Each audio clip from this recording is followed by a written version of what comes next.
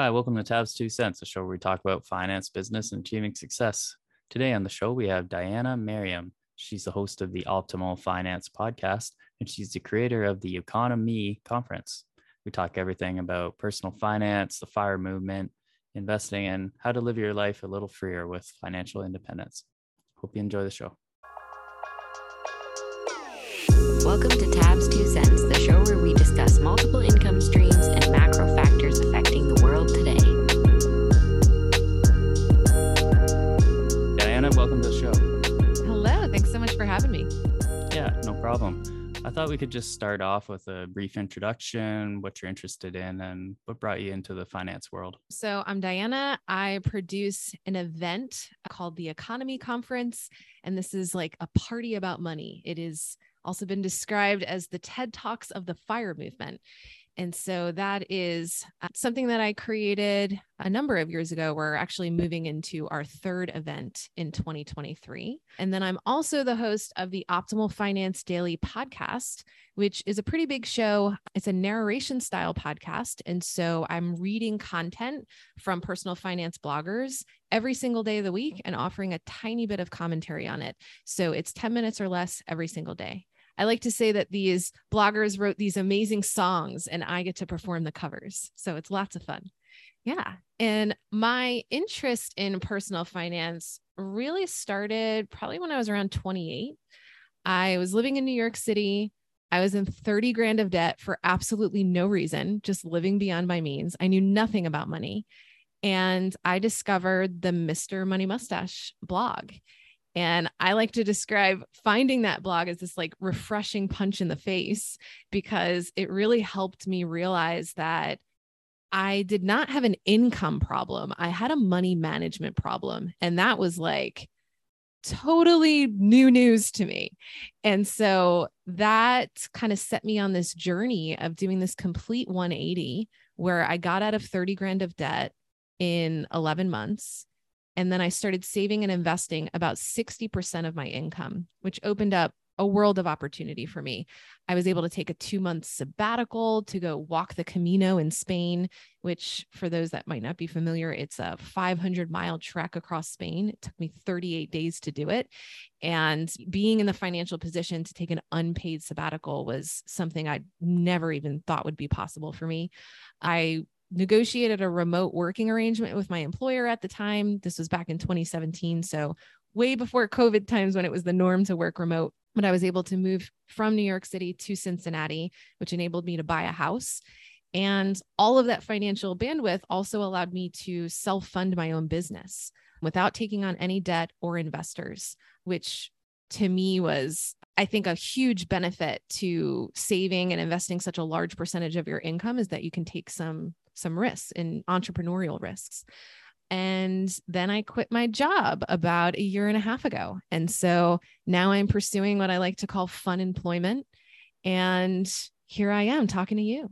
I think that's awesome. It's amazing the amount of opportunities that open up once you manage your money correctly and aren't, forced to work overtime or whatever with your days off. And of course, as you say, the unpaid sabbatical is also a huge advantage if you can manage that. One of the main things that wanted me to get you on the show was the FIRE movement. So that's, financial independence, retire early. But as we discussed right before the show, it's not necessarily retirement. I wonder if you could just talk a little bit about the movement, what that looks like. Yeah, sure. So the FIRE movement to me is this lifestyle movement of people pursuing financial freedom. And there's no like organizing, person. There's no head of the FIRE movement. There's no rules to the FIRE movement. It's kind of this collection of people that are looking at working and saving and investing a little bit differently. And so the way that I see it is we're really not doing anything different than anyone that wants to retire at any age. Like if you want to retire at 65, or a traditional retirement age, you're going to need to save probably around 10% of your income. You want to, fully fund your 401k and your tax advantaged accounts. you want to invest in low fee total market index funds or real estate or something like that, right? We're doing all of the same things that everyone should be doing to ever retire. We're just doing it at a much more aggressive rate. So most financial planners are going to tell you to save between 10 to 20% of your income, depending on your age. I was saving 60% of my income. So even though I was investing in the same kind of things and not doing any kind of get rich quick schemes or anything like that, it's just that the fact that my savings rate was so much higher, it's just going to get me there quicker. And so I think there's a huge amount of variety within the FIRE movement. The only thing we actually all agree on is to spend less than you earn and invest the gap, and really focusing on that gap and increasing the gap between your income and your expenses. But as far as like what your savings rate should be, what you should invest in, how fast you should get there, right? So there are people that are racing towards financial independence and they want to quit within 5 to 10 years. And then there are other people that are taking more of what we call a slow fi or coast fi approach, where you're basically front loading your retirement savings and then kind of just coasting until traditional retirement age by just making enough money to meet your expenses. That's kind of the style that I've evolved to, in that I reached coast fi status, which means that I saved enough in my retirement vehicles that if I didn't contribute one more dollar, it would grow through the power of compound interest to what I need at traditional retirement age. So I basically just front loaded my retirement savings. And then when quitting my job, I took a huge drop in income, but because my expenses are so low, I just need to work a little bit to cover those expenses. And I'm able to do that on about 1 day of work a week. Wow, I think that's amazing. That's a great overview of sort of what it looks like. And I like that coast fire term. It's really, Yeah. I think, kind of a cool name for it. Something that I've seen before, I don't know if you follow Brian Ferroli on Twitter, but he had a nice graph where, it showed that in the beginning, your savings mattered the most, but near the end, your investment returns matter the most. And I think that's important to note with you guys, obviously, because you're saving so much early. And the way that it compounds and grows is so important to enable you to retire at an earlier age. So one question I sort of have, just in your circles, what are people saying about inflation? Are they concerned because as, cost of living goes up, you're going to need more money? And of course, at the moment, it's sort of running wild. So how are people in the FIRE circle dealing with that at the moment? Yeah. So if you think about the number that most of us are pursuing is 25 times our annual expenses, right? And so that translates to something called the 4% rule, which is really a model for traditional retirement, right? So it's saying if you withdraw 4% from your portfolio over the course of 30 years is kind of what the model is based off of, you will 96% of the time have enough money for the rest of your life. Right. And so the 4% rule is something that a lot of us use as a guideline, especially when you're, at the point where you're going to retire early. Maybe you're not anticipating any additional income and you're going to work on a drawdown strategy of your portfolio. But the inflation is baked into that guideline. And so the rule is 4% plus inflation. Now, of course, extended high inflation is a significant risk, especially when you initially retire and in those early years. Mind you, the 4% rule was developed from the Trinity study, which considered high inflation in the 80s when it was at double digit percentages, right? And so inflation is kind of baked into the numbers. And just like we see when we make assumptions around investment returns, and maybe we're using 7 or 8%, investment returns, that's kind of an average over a long period of time. So same thing with inflation. When we make assumptions, we're making assumptions on an average over a long period of time. And so, some years it's going to be a lot higher. Some years it's going to be a lot lower than those assumptions. And so it balances out over the long run. I also think that it's important to keep in mind the personal rate of inflation that you have doesn't necessarily match the overall rate of inflation of a typical consumer. And so I give an example, I'm seeing inflation most personally at the grocery store for myself, right? And so before all of this high inflation, I only ever bought meat that was less than $3 a pound. That was just my policy. I go and look at what meat is on sale and I stock up on anything that's less than $3 a pound. I still follow that rule today. Now, today, it's more likely that I'm going to find pork for less than $3 a pound and less likely to find beef. But just the other day, I bought 3 big tubes of beef that were on sale for less than $3 a pound. So I think it's important to recognize that when prices are going up, especially due to inflation, there's still options within that. And so I think if you have flexibility and you can be smart about your options, you can navigate inflation a little bit more skillfully. I'll give you another example. I had recently taken a trip with a friend, and it was a cross-state trip where I would normally fly, but flights were like $500 each.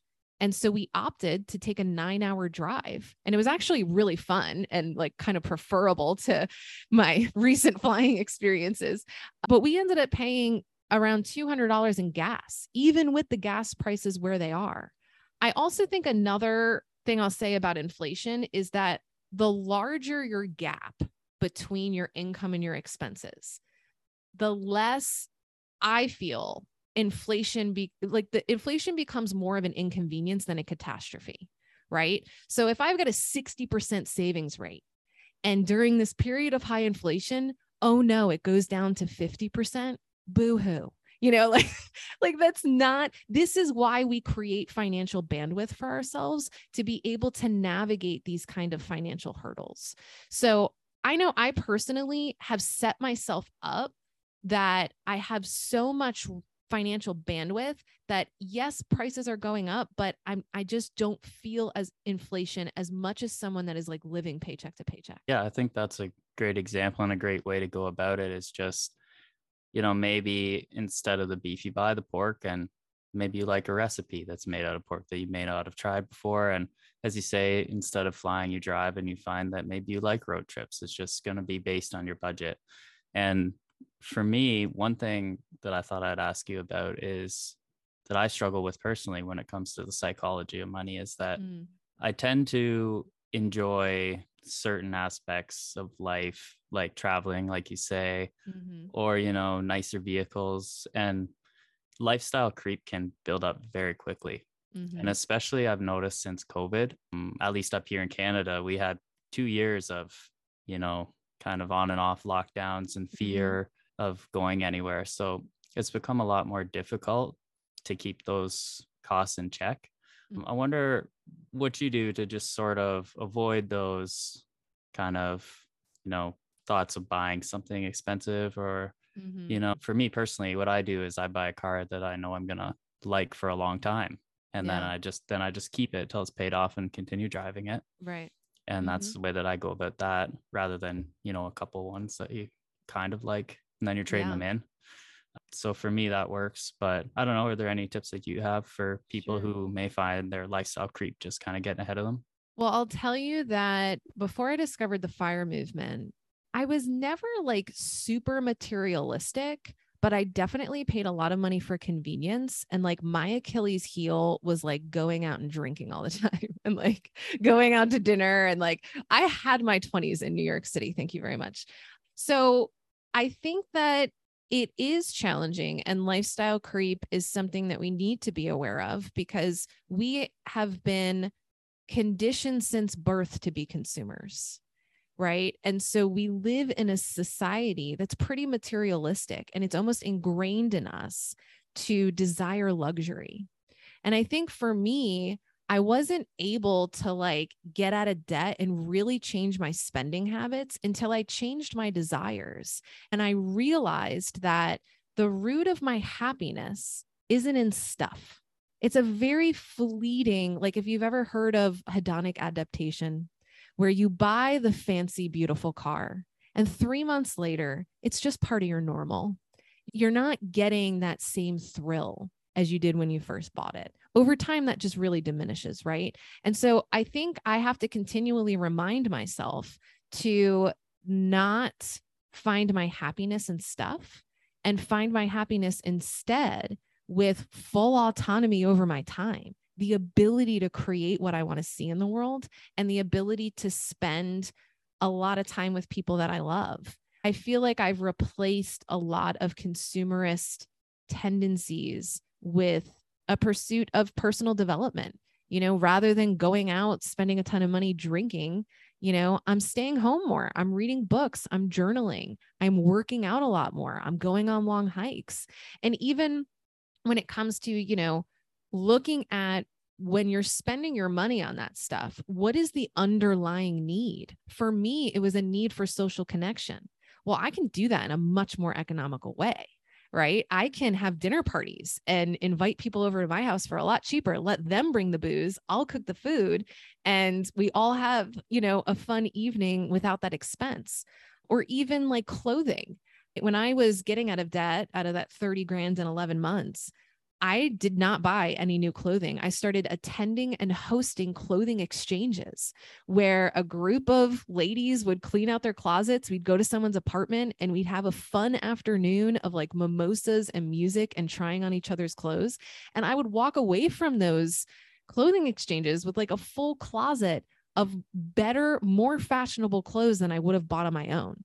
A lot of people think when you are reducing your expenses and people probably look at me that I'm living this like miserly life, you know what I mean? That I'm cheap or that whatever, that I don't put a lot of value into material things. But I find that the more you question consumerism and the more you desire to create something versus consume something, you find other ways to scratch that itch and you figure out what is the underlying need, whether it's social, whether it's a need to impress other people. And you can start to, investigate how to scratch that itch in more economical ways. Yeah, for sure. I think a little bit of self-reflection is always good. And maybe you'll find that some of your greater expenses, like you say, going out to the bar or whatever, isn't something that you necessarily need to do that activity, like socializing, like you say. I think that's great. And just going on that socializing part, I thought we could talk a little bit about your conferences, the Economy Conference. Yeah. What kind of things do you guys talk about there? Yeah. So Economy is really about community and inspiration. For me personally, like I'm an extrovert. I love people. And I don't see what's the point of reaching financial independence and retiring early if you have no one to hang out with. Like that does not sound fun to me. And so I see Economy as this opportunity to find other weirdos that are pursuing FIRE. I mean, it's a pretty unconventional way to go. And I find this community to be some of the smartest, most creative, most generous people I've ever met. Like my path to FI has improved exponentially just from tapping into the community. Now, there's a huge online community. There are forums, there are Facebook groups, like there are so many ways to interact online, but I don't know if you've been in like any of those kind of Facebook groups or forums. Like when people are hiding behind a screen, they're just like give themselves permission to be pretty shitty. Right. And I find I don't like interacting with people through a screen. It's just not my style. Like I like this, I like talking. Right. And so I really prioritize in-person connection. I feel that all of this digital, I mean, it's great that we have access to the internet and it obviously is very helpful in many ways and makes our lives very efficient. But I think that sometimes efficiency does not equal what's best for your well-being. And I think in-person communication with other people that are like-minded can be life-changing. So I'll give you an example. My best friend today is someone I met at Economy. She came to the first Economy Conference. She lives in Cincinnati, which is where the Economy Conference is held. And she reached out to me and asked me to like have a coffee. And I was like, great. And now she also like quit her job. She's on a very similar path to me. We're around similar ages. We live in the same city. She's the only other person that I know that has full autonomy over her time. So that means that we get to go long distance hiking every weekend. We get to, float down the Miami River on a lazy Tuesday afternoon while everybody else is like cranking away at their 9 to 5, and she has become this huge part of my life that I've really benefited from her friendship. So that's number one when it comes to like why I created Economy and what you can get out of it. It's the community and it's the people that you meet there. We also have incredible main stage speakers. So it's produced just like TED Talks. You can go onto my YouTube channel and you can see all of the amazing speeches from the last two events. And these speakers are talking about the pursuit of financial independence from a lot of different angles. So some of them are personal stories. Like the most popular speech was from the first event, and it was from a woman named Jackie Cummings Koski, who she discovered the FIRE movement at like 38 when she was going through a divorce. She's a single Black woman, and she's also a mother. She's making less than six figures, and she retires at 49. And she did this incredible speech where she opened up the book. She shows you all of her numbers. She shows you exactly how she did it. It was incredibly inspiring, especially because a lot of people have this perception that you have to be making six figures in order to reach 5 and 10 years. And she, proves it wrong. There are also really tactical speeches on things like, what do you do about student loan debt? We had an expert on student loan debt who was incredible. There's another one on the YouTube channel about medical billing fraud, which you don't have to worry about this in Canada, but healthcare in the US. Oh, don't even get me started on this, but it is the number one reason why financially independent people don't quit their jobs, because it's such a scary thing with healthcare and it's incredibly difficult to plan for it. And so a lot of people worry about health insurance, but we had a speaker talking about medical billing fraud, which is an $80 billion problem in the US that no one is talking about. And so she's a medical billing fraud investigator, and she teaches you how to like analyze your medical bills and advocate for yourself. So we have really tactical plus inspirational speakers on the main stage. But here's the thing. If you are only interested in that part, I will give that to you for free. I put all of those speeches up on YouTube for free. Like, you can just feel free to watch them all. You pay for a ticket and you come to the event because you want to get access to the community and you want to participate in the community. And so that's what the event's all about. Yeah, I think that's awesome. And it's interesting that you mentioned you started the conference because you wanted to sort of engage with other like-minded people. And that's sort of why I've started my podcast. It's not a conference, but I get to talk to people like you and whoever who are interested in finance and progressing their financial independence. And it's also interesting that you mention the in-person aspect of it, because, and this sort of plays into FIRE as well, because what I've been hearing a lot about is sort of working from home and how much people like that. But then businesses are pushing back and they're saying, no, we want you to come to work because that's where the real creativity comes from, is when people are together. So there's sort of like a give and take with working from home. And also when you are in person with somebody, I do agree with the businesses in saying that I believe more creativity comes out of gatherings of face-to-face meetings.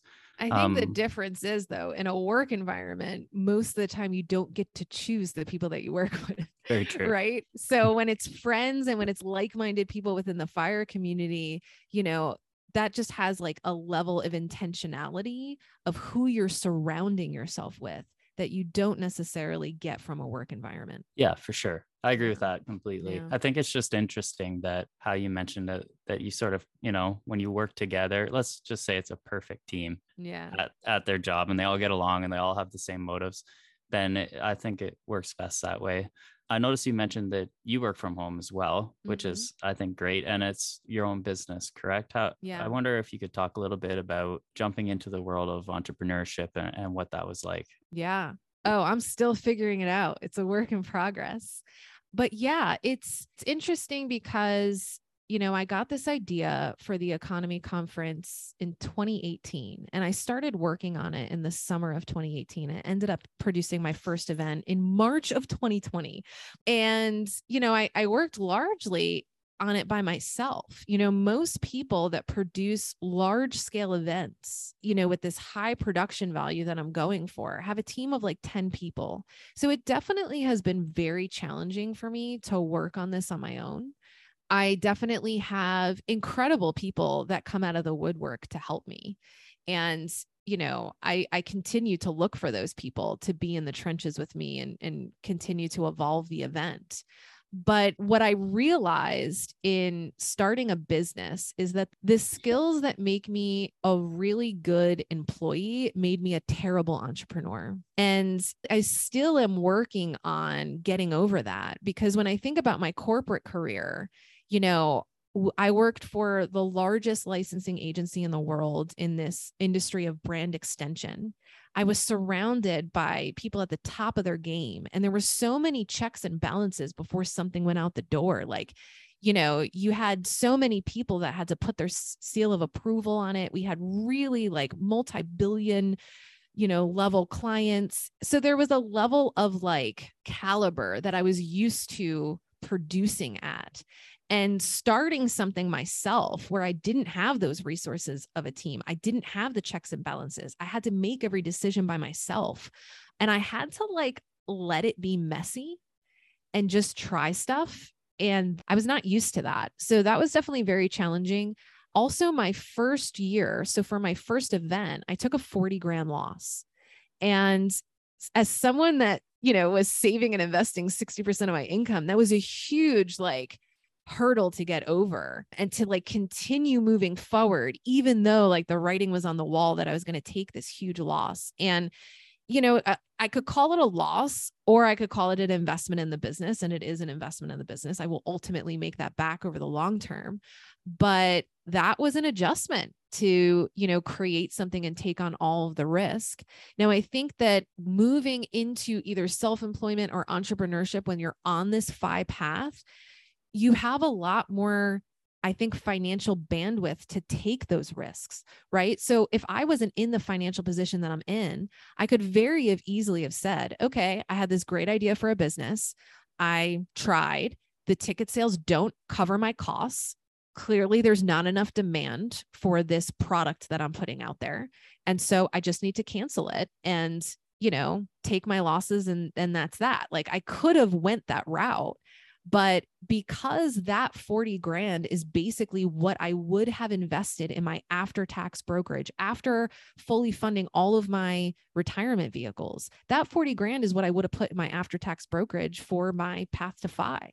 And so instead of putting it there, I just put it into my own business. And I didn't see any change in my lifestyle aside from investing less that year, right? And so that gave me a lot of comfort in, obviously I can't take a 40 grand loss every year. I have to move the business to sustainability, but being able to take that big of a loss and still be okay financially, I think allowed me to want to take more risks. Yeah, I think that's great.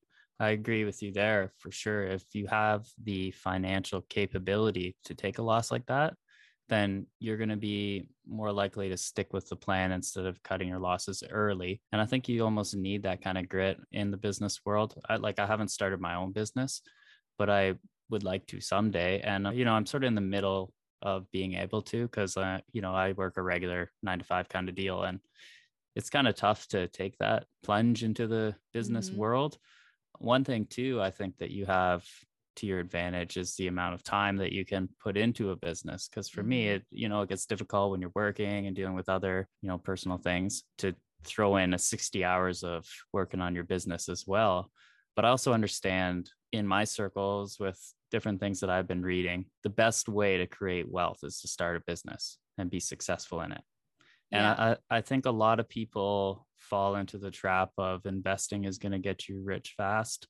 And I'm not saying that a business will either, but I think a lot of people sort of miss that side of the financial world, where creating a business can be very profitable if you do it well. I wonder if you guys talk about that in your world as well. Yeah, I think that in terms of investment, it depends on what kind of business you start. My business won't be profitable until 5 years after I started working on it. And I did start working on it when I worked full time. I didn't, put in 60-hour weeks. Obviously, it took me longer because I was doing it little by little on the side. But I think if you're going to start something that you're building from scratch like that, you're going to need a long runway and have some patience. And maybe ultimately it could be lucrative, but it's still a lot of unknown. It's still a huge risk, right? I mean, there's some crazy stat that like 90% of entrepreneurs fail.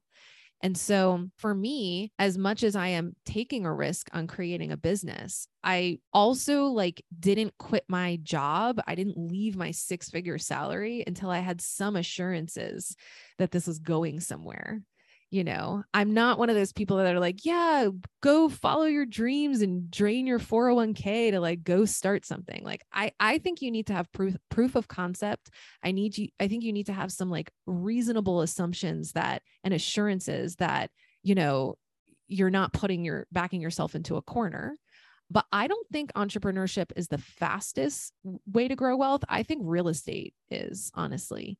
I mean, everyone that I've known that has reached financial independence really quickly has done it through real estate investing. I mean, it's essentially like a second job, right? It's not as passive as just low fee total market index fund investing.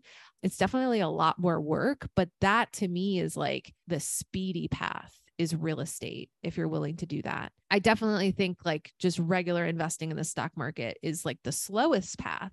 However, if your income is really high and your expenses are really low and you're, putting in those high percentages of your income, then yeah, you can fast path it in 5 to 10 years, really. Yeah, for sure. And especially once you start to build a nice nest egg, as they say, and your money starts working harder, the bigger that pile gets, and it just snowballs when you talk about investing. Like if you're getting 4% dividend from a bank, doesn't seem like much when you've got $1,000, $10,000, but you start getting $100,000 in there, then, that's some serious money you're going to get back. Definitely. And it just keeps growing and reinvesting. And then that's when the stock market's your friend, obviously. Just with real estate and, starting a business and investing, I'm a firm believer that everybody's going to be really good at something. They just need to know what it is. So me personally, I love the idea of real estate, but I'm not necessarily the handiest guy around. So I'm not going to be able to go in and fix different things, whereas other people are. And I find that they're the ones that do really well because they can just go in and fix stuff and they're great landlords. And then, some people, me personally, I'm kind of like a patient person. So I prefer the stock market, but I would like to, start a business, just need to figure out what it is. I wonder if there are some characteristics that you've noticed for people and how they sort of leverage those to find their best path. Yeah. I think it really is like following your interest, right? And like recognizing how much risk you can tolerate. So for me, like the economy conference is incredibly risky. I mean, I could have never anticipated that we would have a global pandemic when I'm launching an events-based business, So like, I never saw that coming. And, I've definitely had to navigate that. And so for me, like I put all of my tolerance for risk into creating that business. So to me, I don't feel like I have any tolerance left to take on something like real estate. To me, real estate requires more work and is slightly more risky than just stock market investing. Right. And so I think people that have, like a friend of mine she was a school teacher, her husband worked in IT. They had like 60 grand in cash and they knew that like they're never going to make the high figures that would allow them to like reach financial independence through index fund investing in any reasonable amount of time. And so they took that 60 grand and they started investing in properties. And they would do the whole strategy where you invest in the property, you pull out equity, you use that to invest in another property. So they're really like highly like using leverage, but in like a smart way. There's definitely dumb ways to do that where you set yourself up for a lot more risk. But and a lot of those properties, they self-manage. Some of them, they have a management company that they work with, but they've got like 40 doors now. And they were able to build that in about 5 years. But they had like a real interest in real estate that I don't think that I have as much of. Like I'm curious about it. But they also had this need for speed because she had an autoimmune disease and she wasn't sure like how long she was going to be able to spend with her kids. And so she wanted to like be able to quit her job as quickly as possible because she didn't know how much life she had left. it ended up working out okay. And she's still with us. But I think it really depends on your circumstances and your interest level and also your skills. Like, I just think we all have a unique collection of skills, circumstances, and preferences that will drive us to take different paths. Like, sometimes I look at people that are doing this real estate thing and doing it really successfully, and I'm like, oh man, like, I think I want to do that. And then I sit down with them and I talk about the realities of actually building a real estate portfolio. And I'm like, no, I don't have like the emotional capacity at this time, because all that they put into their portfolio, like, I'm putting that into economy. I don't have any more left to build a real estate portfolio right now. And I'm letting that be okay, because I'm on my own unique path and so are they. Yeah, absolutely.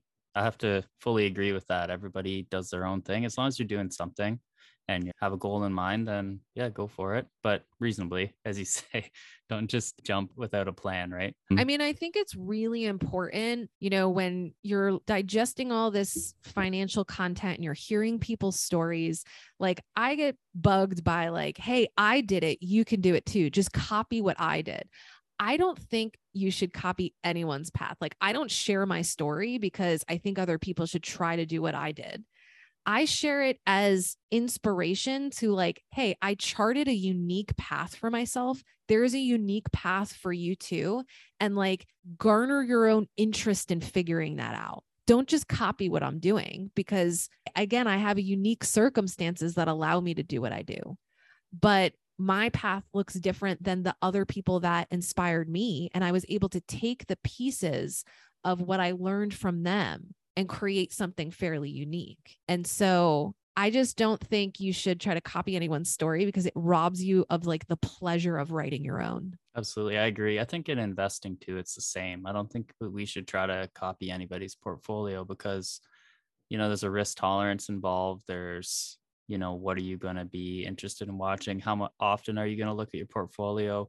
And everybody's unique, and they should have unique investments, in my opinion. And, there's certain basic ways that is, the best for people who don't look or whatever, like you say, dollar cost average and indexes or whatever. Mm-hmm. But that's not necessarily for everybody, because some people may want to just use the mutual funds, and some people may just want to go into individual stocks because they feel like that's where they're going to keep their attention. So just with that being said, I think this has been great. I want to give you an opportunity to promote some of your conferences and your podcasts and your YouTube channel and whatever you want to say for anybody who's looking to find some more content, or perhaps looking to join in on the conference. Absolutely. So the next event is March 17th through 19th of 2023. And tickets are on sale now. We're at about 40% capacity. So the tickets are going pretty fast, and we're like 8 months in advance. So if you're interested, I would definitely check that out sooner than later. And it's happening, at the University of Cincinnati. And then you can also listen to me every single day on the Optimal Finance Daily podcast. Awesome. Well, thanks so much for coming on. This has been great. I'll have to check out some of those podcasts and your YouTube channel, because it sounds like there's some good speeches there. Absolutely. Thanks so much for having me. Yeah, no problem. Joe is not a financial advisor and may have interest in the stocks discussed on the show, so do not take any information included within this podcast as a recommendation or formal advice. Thank you.